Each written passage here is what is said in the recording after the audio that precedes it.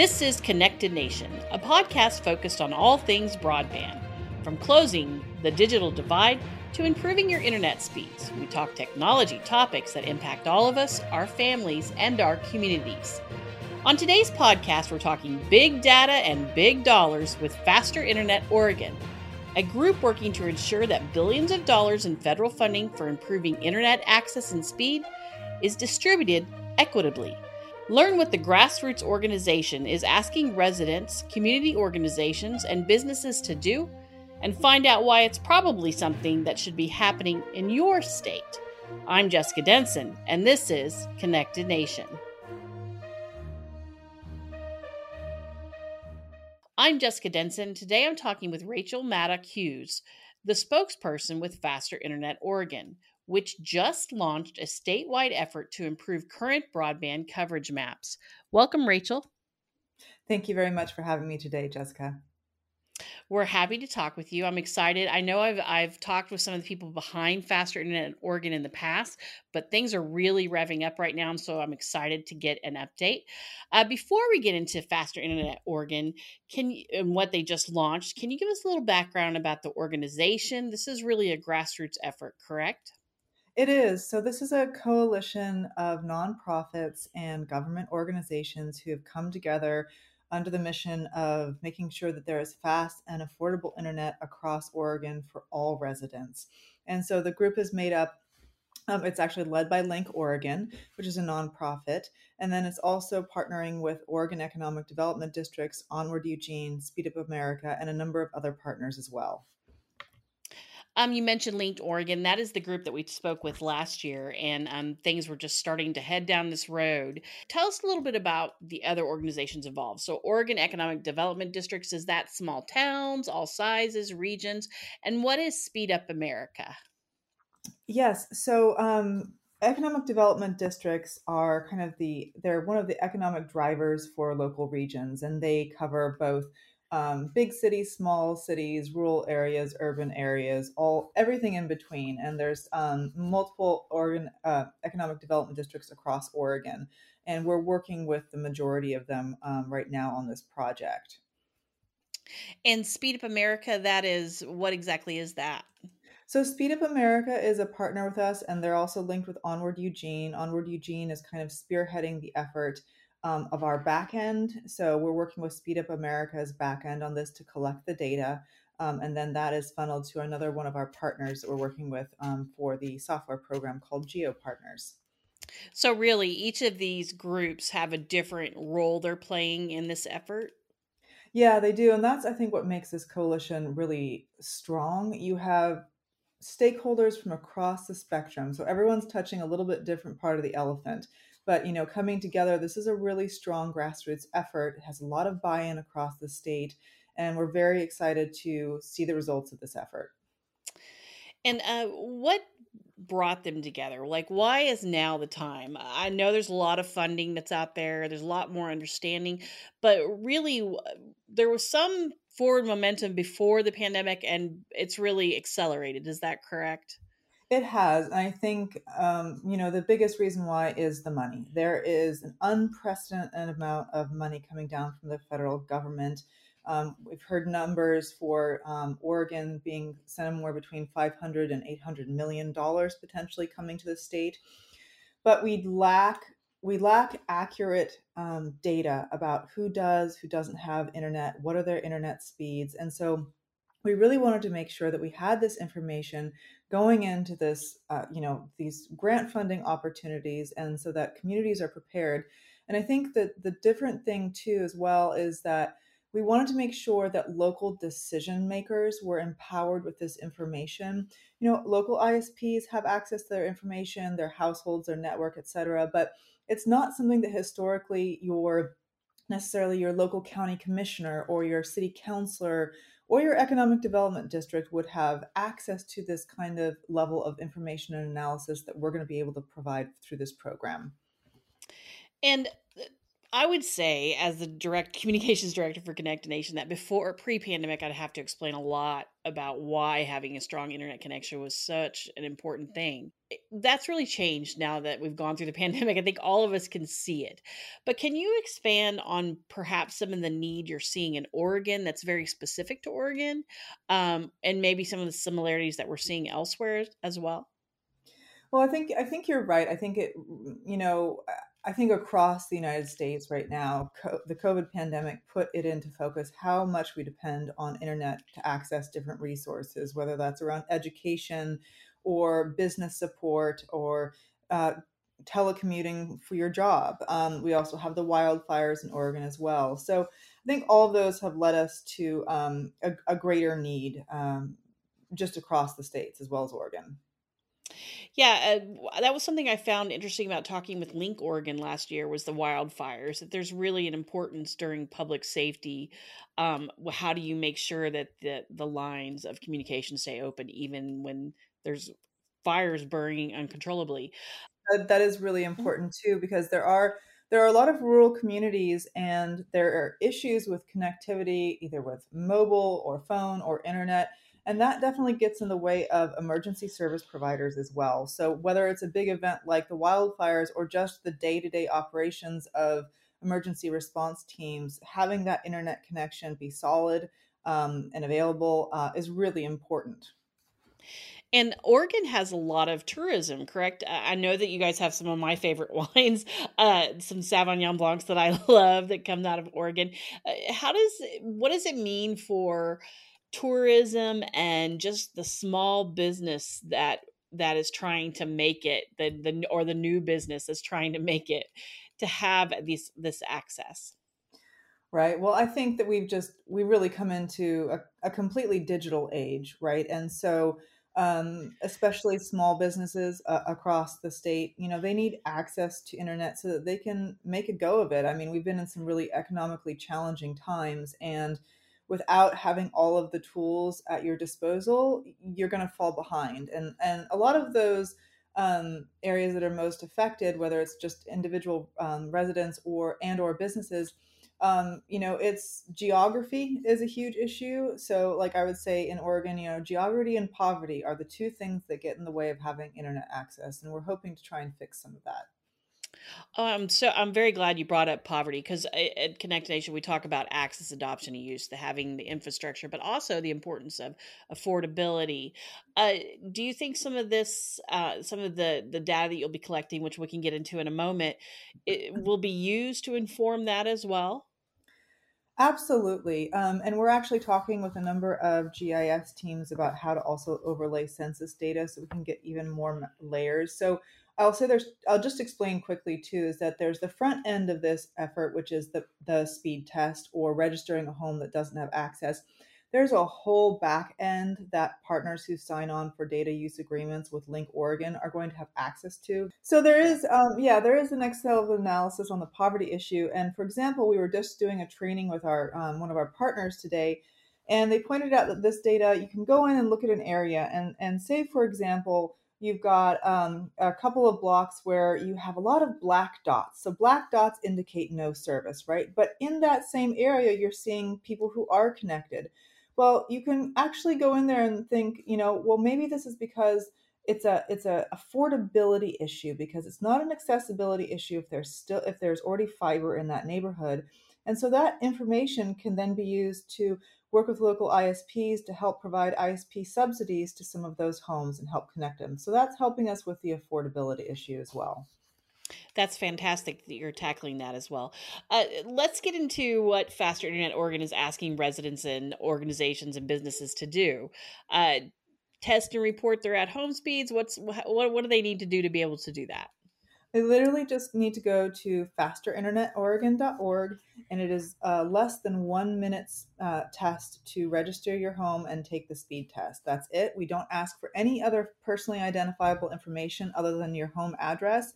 And even your home address and the results of your speed test are not going to be available to the public. That is only going to be available to partners who have a data use agreement.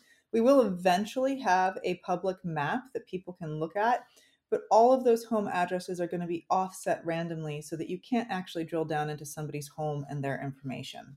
Yeah, privacy is a big deal, especially when you're dealing with digital data. I mean, digital online type of information. Uh, you're also asking for support from other organizations, correct, to help with this initiative. I am. And I forgot to mention one last thing, Jessica, is that we are asking people who don't have internet service, whether it's an affordability issue or an access issue, to register their home addresses. You can go to a library, be it work or a friend's house, and you can simply say, I don't have internet at home and I'd like to register my address as a location that doesn't have internet. And that really speaks to the other organizations that are going to be helping with this then. Exactly. So this is really a grassroots outreach effort. We need everybody's help to get this out to as many residents as possible in Oregon. The only way that this effort is going to be successful is if we get those speed tests and that data in the door. And so we're asking your local churches, your local hospital providers, your YMCAs, your Boys and Girls Clubs, your school districts, for everyone to please participate and push the word out as much as possible. And I did see that there was a packet available for with promotional materials to help churches and schools and everyone take part in this. And I will put a link to that material in the description of this podcast. It is free. What ultimately do you hope does Faster Internet Oregon hope to accomplish by gathering this information? Well, we want to get an accurate picture of where there is and where there is not high speed internet. And if somebody doesn't have internet, why? Is it an affordability issue or an access issue? And then we really hope to be able to put some of this power in local decision makers' hands and allow them to say, hey, I'm seeing that in my community that we have a pocket of houses that doesn't have access because maybe there's not fiber to the home or a fixed wireless there. And hey, I can now go and work with some local partners to try and address that. Or I'm seeing another pocket in our community where it's an affordability issue and we can then look at ways to overcome that. It's going to provide people with information around or decision makers with opportunities for funding and opportunities for action. Okay. I noticed in your press release that you called out a few things. Urban areas, of course, where that definitely might be the affordability issue. Rural, where there may be lack of infrastructure or a combination thereof, but also tribal communities. Can you share a little bit about Oregon's tribal communities and maybe some of what you're seeing so far? Do they need help with infrastructure or affordability? Or are you still waiting to gather more of that information? Um, I think. People who may not be from Oregon may think, oh, it's not really a place where you'll see a lot of Native Americans, but that's not necessarily the case. Is that correct? That's correct. So there are 9 recognized tribes in Oregon, and actually, over the past year, there have been Link Oregon has led 3 tribal broadband summits to tackle the issues that are specific to the tribes in Oregon, and not only to connect, help, make them aware of federal programs that are available, but also to help put them in touch with resources that are provided by the state as well. As you gather this data, will there be a focus on the greatest need? Will it be used to make a business case for some ISPs or internet service providers, or will be some mix thereof, or is that still kind of a TBD? So the idea is to really help us focus in across the state on the communities that need the most help. But again, this is an effort that is going to put the power to do that in the hands of local decision makers and their partners and the ISPs in the region to make that happen. And Steve Corbido, the executive director with Link Oregon, who we talked with previously, called the mapping effort, quote, critical early step towards implementing the broadband technologies and supporting adoption programs, ensuring reliable, affordable internet connectivity for all Oregonians. And I know that that's kind of echoing what you're saying already, but can you expand upon the idea that better broadband map can lead to affordable, reliable internet? Absolutely. Well, I think, and then, without data, we're not going to be able to say which are the communities that need it most. And I think it's just really important for all of us. This is a once in a generation opportunity with the amount of funding that is coming down. And we need to make sure that we use it wisely and effectively. And we can only do that with good data. How long will it take at this information gathering stage? Right. So the effort is ongoing, and we imagine this continuing beyond necessarily the next few months or even the next year. I think that's a little bit TBD. We are making our biggest push to gather this data, though, in the next 4 to 6 months. We ideally want to have that data in before the end of this year and early next, when we know a lot of the opportunities for funding are going to be dropping and, i.e., opening up. So, yep. Is that really what's next for Faster Internet Oregon, that you will be then looking at where to apply and where to move these funds within the state? Well, and so just a clarification, Faster Internet Oregon itself is not, so the coalition group is not necessarily going to be applying for these projects. It'll be up to each community. So whether that's in Benton County where I am, or Umatilla County over in the eastern part of the state, and their stakeholders and decision makers to sit down and go, okay, we've got a project that we think is competitive for X or Y funding opportunity, and we're going to put that application in with our partners. There's going to be different funding opportunities for different entity types, whether it's an internet service provider, whether it's a city or county or economic development district. So those will actually be the entities who are putting in for these project opportunities, funding opportunities, excuse me. So in a perfect world, you guys would provide Faster Internet Oregon would provide that critical data that these groups need. Absolutely. And we're also going to be putting together, so we're initially working with the group of economic development districts to provide them with access to this information. We're going to be putting together a learning cohort of individuals representing those entities and other partner entities around the state to make sure that we have the most possible knowledge coming out of this data set that we can use to make decisions. Well, I really applaud you guys for thinking ahead, because this funding, a lot of groups are going to be looking to apply for that, and those that are prepared are the ones that are going to win. So I think you're doing a good thing for Oregon. Is there anything else I didn't touch on that you hoped we would discuss today that you guys are up to?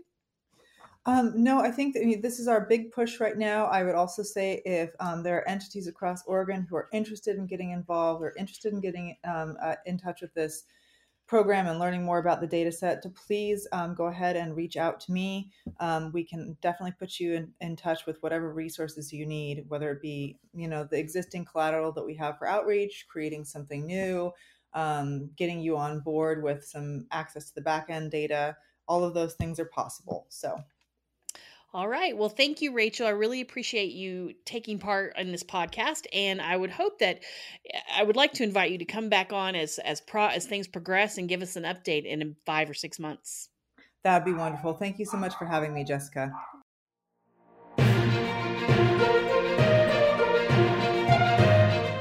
Again, my guest today has been Rachel Maddock Hughes, the spokesperson for Faster Internet Oregon.